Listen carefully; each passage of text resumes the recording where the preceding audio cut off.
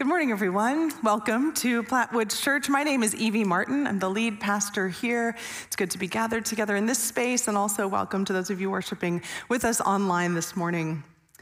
This month, every Sunday, we have gathered around for worship, and we have listened to the stories of Jesus.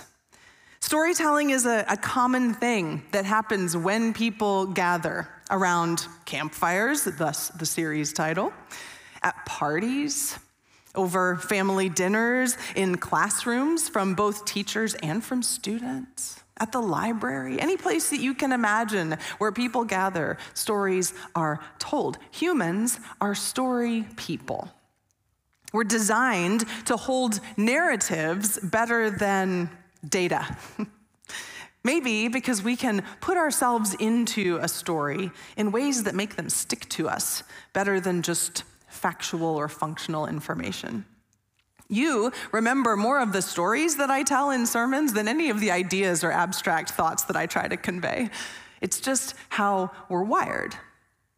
And so, of course, the greatest teachers use stories to help shape and inspire and challenge us. Our Gospels are full of stories called parables that Jesus used.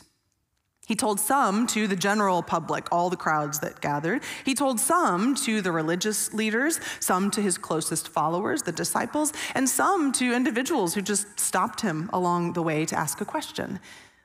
So 2,000 years later, we get an assortment of all of those parables to listen to anew, and we get to try to step into our own journey of following Jesus. You can revisit any of the previous parables we've talked about in this series by looking up Plattwoods Church on YouTube. All of our collections live there for you to subscribe to or share with a friend if something hits you in an interesting way. But last Sunday, our parable ended by pointing us toward trying to imagine the overwhelming generosity of God toward us and toward others. It's a kind of generosity that doesn't make sense. It makes our brains hurt. And if we allow it, it gives us reason to hope for the fullness of God's kingdom yet to come. It's something beyond our wildest imagination. And I want to pick up that theme again for a little bit because I think our parable for today is not that dissimilar in its purpose.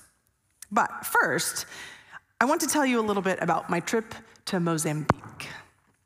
A lot of you know that in June, I had the opportunity to travel to Mozambique in southern Africa, along with our bishop and his wife, and 3 of my colleagues from the Missouri Annual Conference. This trip was part of our ongoing partnership with the United Methodist Church there in Mozambique that's been going on for nearly 3 decades. And I've been involved in this ministry at a number of levels over 14 years of my career. So I was honored to be invited to participate as a representative of the church in Missouri. This kind of work, this long-term partnership, is all about relationships. So showing up, just showing up, is much of the work.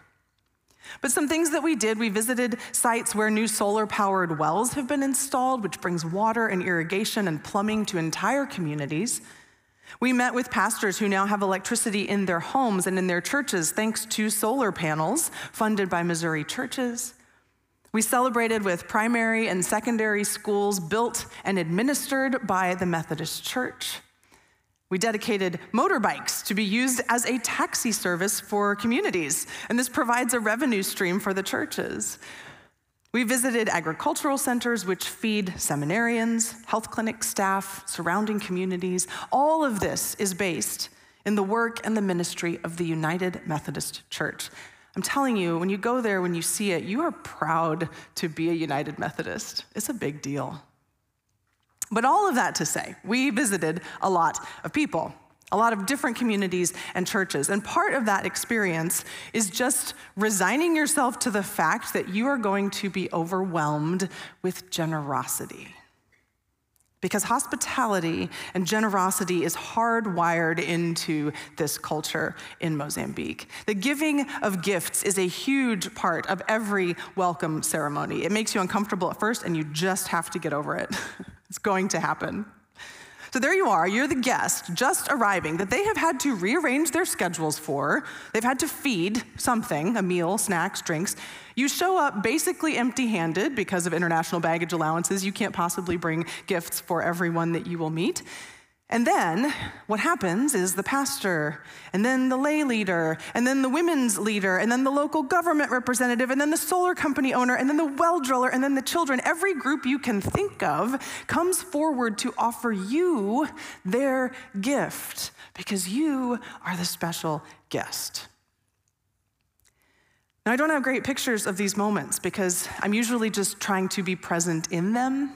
But time and again, the procession would begin with singing and dancing, and the women of our group might each be given a traditional capulana, which is a beautiful local fabric, and the men would be given a straw hat. And these things alone are more than generous to welcome guests.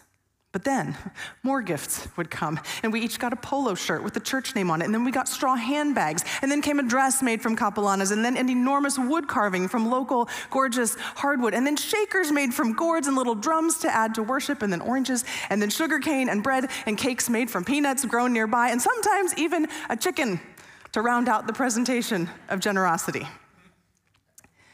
And by the time the third or fourth person comes forward and honors you with some beautiful gift, you can't do anything else but laugh. Like laugh the kind of laugh that is crying at the same time, because the extravagance from a people who generally do not live in excess or extravagance brings nothing else into my being except disbelief and joy. The five of us guests kept looking at each other every time asking, how much more? How much more could there possibly be? With each gift unfurled, surely this is the last. How will we ever get this home? Incredulously, how much more? To answer the question of how we get it home, it took all of us shuffling all of our stuff around between our suitcases, plus another entire suitcase and a box to check on the plane. It was a circus, just trying to get it all home. If any of those images sticks with or resonates with you, or maybe you have your own experience of generosity that has overwhelmed you or made you laugh and cry at the same time, I want you to hold on to that for a moment. And I want to read you a parable now. In Luke chapter 11, beginning in verse 5, Jesus said to his disciples, "Imagine that one of you has a friend, and you go to that friend in the middle of the night. Imagine saying, 'Friend, loan me 3 loaves of bread, because a friend of mine on a journey has arrived, and I have nothing to set before him.' Imagine further that he answers from within the house, 'Don't bother me. The door is already locked. My children and I are in bed. I can't get up to give you anything.' I assure you, even if he wouldn't get up and help because of his friendship, he will get up and give his friend whatever he needs because of his friend's brashness. And I tell you, ask and you will receive. Seek and you will find. Knock and the door will be opened to you. Everyone who asks receives. Whoever seeks finds. To everyone who knocks, the door is opened. Which father among you would give a snake to your child if the child asked for a fish? If a child asked for an egg, what father would give the child a scorpion? If you, who are evil, know how to give good gifts to your children, how much more will the Heavenly Father give the Holy Spirit to those who ask him?" This parable is usually referred to as the parable of the friend at midnight. To me, a better title would be the obnoxious neighbors at midnight. Like, think about all the ruckus that's going on in the middle of the night. You've got one neighbor who receives a guest, a friend, a traveler, in the middle of the night, has nothing to feed them, so goes banging on another neighbor's door unapologetically. And we're supposed to identify with this character, the noisemaker. So first off, waking up neighbors in the middle of the night, that's pretty obnoxious, no matter your time or place or culture. Have you ever done that? Have you ever needed something so badly in the middle of the night that you were willing to wake up your neighbor for it? It has to be a really big deal, right? Like a major medical emergency, a kid who hasn't come home by curfew and maybe hanging out with their kid, a tree falling on your house or theirs, something big. I've only ever done it once, and it's a long, weird story involving New Year's Eve and a dog trying to dig into my yard, and my irrational brain convincing myself that my 30-year-old neighbor had had a medical emergency or was maybe dead inside their home. He was not. He was out celebrating New Year's Eve. The police were not sympathetic to my neighborly concern, but I digress. Pounding on someone else's door at midnight is widely recognized as inconvenient to the neighbor, to everyone, really. Whatever it is, it better be important. In this case, it was.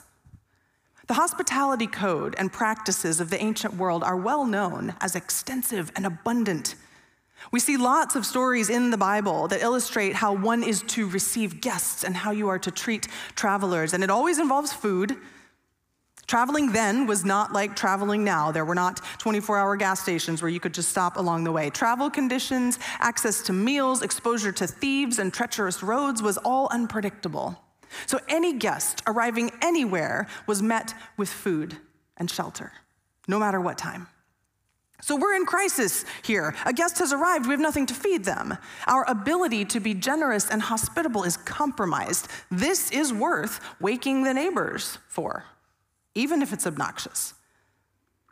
But then, surprise, the neighbor is obnoxious in return.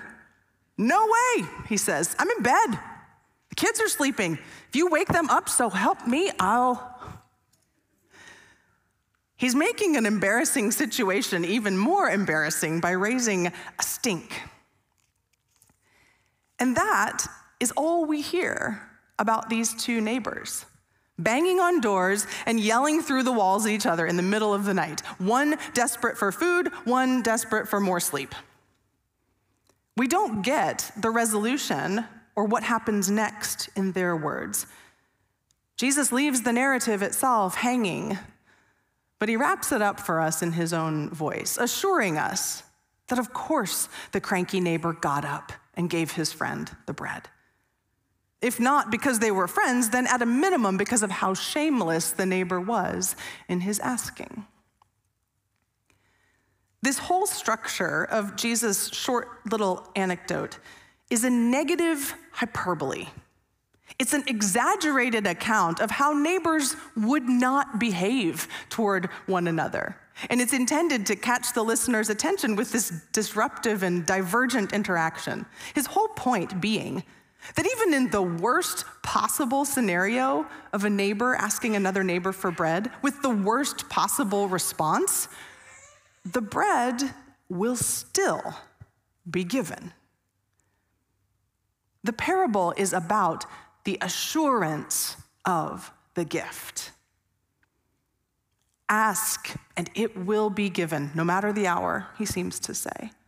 Seek, and you will find if you can't find it in your own pantry. Knock, and the door will be open to you, even if it seems obnoxious. And he takes it a step further to remind his disciples that there's no qualification on the asker, seeker, knocker. You can be the neighbor who has it all together with bread for the next day covered on the kitchen counter, or you can be the neighbor with an empty bread box, running around frantically pounding on doors to receive your guest. Everyone who asks receives. Whoever seeks finds. To everyone who knocks, the door is opened. There's no exclusion. The noisy neighbor story assures us that the gift will be given to anyone who asks. And then the surprise, the mystery, still contained in the parable is the magnitude and the substance of the gift. The substance of the gift, of course, here is bread. Early Jewish listeners would hear the significance in that. Bread is a long-standing image of God's provision for God's people. Metaphorically, yes, metaphorical provision, but also very literal. Manna in the wilderness for the people of Israel was and still is the emblem for God taking care of them one day at a time. The first 5 verses of this chapter, right before this story, the part I didn't read, contain Luke's version of the Lord's Prayer. We've already prayed that together today. What's the middle line of the prayer? Give us this day our daily bread. Jesus teaches his disciples to pray for daily bread, what they need for each day. And then he tells a story about a man who needs and asks for bread to feed a hungry sojourner. And then he follows up this story by almost ridiculing the disciples about just how generous God is with bread, with daily provision. Which of you, he asks, if your kid asks you for a fish, a healthy pescatarian treat, would give him a snake instead? Or if they ask you for an egg, you'd give them a scorpion? You wouldn't, he argues. And you're mediocre parents at best. I'm just kidding, he didn't say that. What he said was worse. If you who are evil know how to give good gifts to your children, he calls them evil, his closest disciples. Kind of like a rude neighbor awakened in the night, right? But he's reaching for the lowest possible denominator, the worst case scenario, to point out that even us evil parents know how to give good gifts to our children, the things they need for nourishment and sustenance, not snakes and scorpions. No idea why he picked those bizarre examples. I need to do a little more research on that, but it's weird. He brings them all the way to that low point of evil parents who still take care of their kids so that he can flip the whole thing on its head now and ask the question of the day. How much more? How much more will the Heavenly Father give the Holy Spirit to those who ask him? Bad parents give good gifts. Good parents probably give even better gifts based on the line of reasoning here. Imagine what kind of gifts God is going to give. How much more? That question is one we ask in 2 different ways, isn't it? Most often we ask it in deficiency mode. Think of the kid in the back seat on the long summer road trip. How much more time in this car? I talked to a family this week that they said it started at Liberty, like they were driving to Illinois. Ooh. Or we think of the stresses of adult life. How much more money till this credit card debt is paid off? How much more will this job take from me before I reach my breaking point? How much more can I keep up with the demands of my family? How much more will it take to save this relationship? How much more loss can I take? How much more violence and pain and aggression can this world stand? Usually, how much more is a question we ask ourselves, longing for relief of some kind. Jesus turns it around as a response. The question becomes an answer, an exclamation. How much more God will give us in these places of deficiency and disparity? Just ask, he says. Just knock on the door. Everyone who does will receive. Except this is where we start to get a little uneasy because this part doesn't feel entirely true. There have been times we have asked and not received. Times we've sought and not found. Times we've knocked and the door has stayed shut in our faces. We've prayed for that promotion and not gotten it. We've prayed for more money to buy a better house, and that was years ago. We've prayed for violence in our streets to cease and the conflicts rage on. We've prayed for things to get easier. They're still hard. We've prayed for healing, and we've never gotten well. We've prayed for people, a partner, a child, a friend, and they never came along. Jesus, we appreciate the intention, but it just doesn't seem like everyone who asks receives. This is where a lot of us hit a wall when it comes to prayer. Or we do a lot of theological gymnastics to try and make sense out of God and God's will for our lives. Or we get songs from Garth Brooks like Unanswered Prayers, which is actually not theologically terrible for the best-selling solo artist of the 20th century. But we find ourselves craving some sort of explanation from God for why exactly God isn't more like Santa Claus. Because we would like God to be Santa Claus. That's kind of what ask and you will receive sounds like, right? What are we to make of God's proclamation, how much more, when it doesn't seem to come to pass? The whole point of this parable has something to do with God's abundant generosity and provision for us. So when we dive back into the text, seeking understanding, what is there for us? What's there is not a guarantee that we will always get what we ask for. What's there is a promise of something more and a roadmap for how we are to pray. Listen one more time to Jesus' words. If you who are evil know how to give good gifts to your children, how much more will the Heavenly Father give the Holy Spirit to those who ask him? What is the gift that is proclaimed and promised to those who go pounding on the door in the middle of the night when our souls are troubled, when we find ourselves in desperate need? The gift is the Holy Spirit.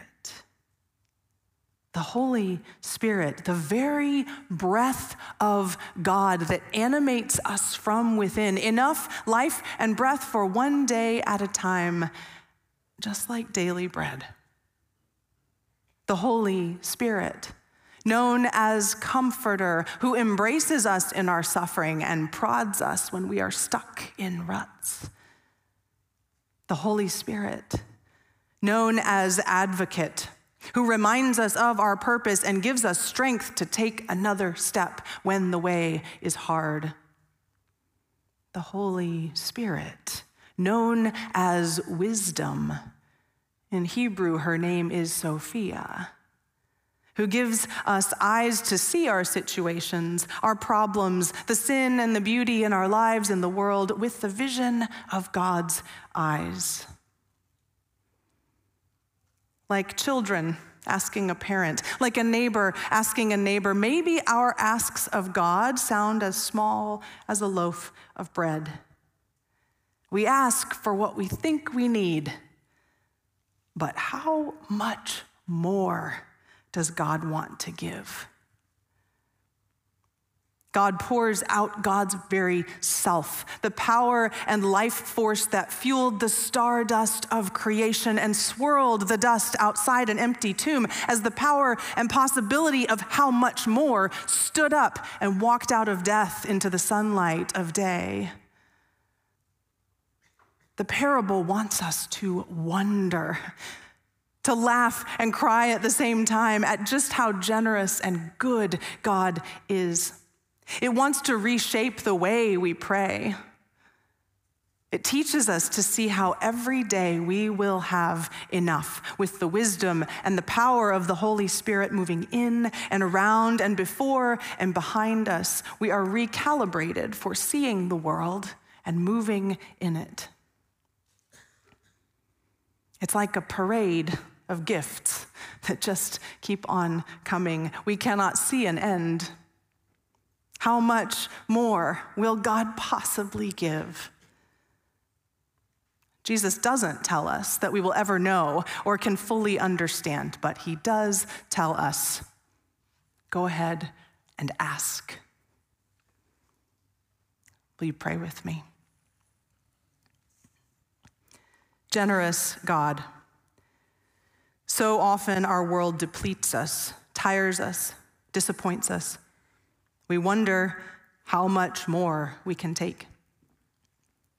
And yet in our moments of desperation and despair, you remind us you are right next door. Open our hearts beyond what we think we need to how much more you are ready to give. We long for your Spirit to fill us, to comfort us, to guide us, to bring us into a life that is fuller than we could dream. In the name of Jesus, our teacher and our more. Amen.